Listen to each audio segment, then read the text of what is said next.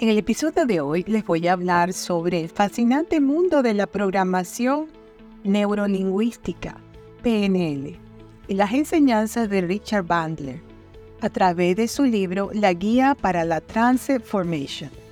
Vamos a explorar cómo Bandler nos muestra el camino hacia la reprogramación de nuestra mente y la transformación de nuestras vidas. Este libro es una guía invaluable para poder comprender cómo nuestros pensamientos, emociones y lenguaje pueden influir poderosamente en nuestra realidad. Algunos ejemplos en la vida real podrían ser, número 1, superando fobias. Conoceremos el caso de Ana, que es una mujer que luchaba contra una fobia a volar en avión desde hacía muchísimos años. Y aplicando las técnicas de programación neurolingüística descritas en este libro, Ana pudo superar su miedo y viajar con confianza. Es una cuestión de reprogramar la mente y hacer unos anclajes y quitar el anclaje negativo y poner uno positivo, y de eso se trata, de cambiar cómo estamos pensando. El número 2 tenemos mejorar las habilidades en nuestra comunicación. La PNL nos puede ayudar muchísimo en este tema.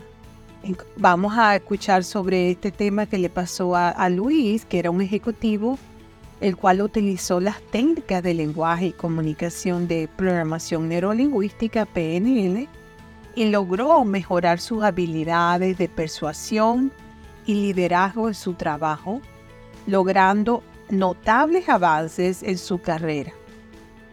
Otro sería el caso de transformación personal. Vamos a explorar cómo personas comunes y corrientes han utilizado las enseñanzas de Bandler y han cambiado sus hábitos negativos, superar bloqueos emocionales y alcanzar metas que parecían inalcanzables. En conclusión, les quería decir que a lo largo de este episodio les he desglosado algunas de las poderosas herramientas y conceptos presentados en la Guía para la Transformation de Richard Bandler, y nos muestra también cómo podemos entrar en estos estados de trance positivos y utilizarlos como catalizadores para nuestra transformación personal.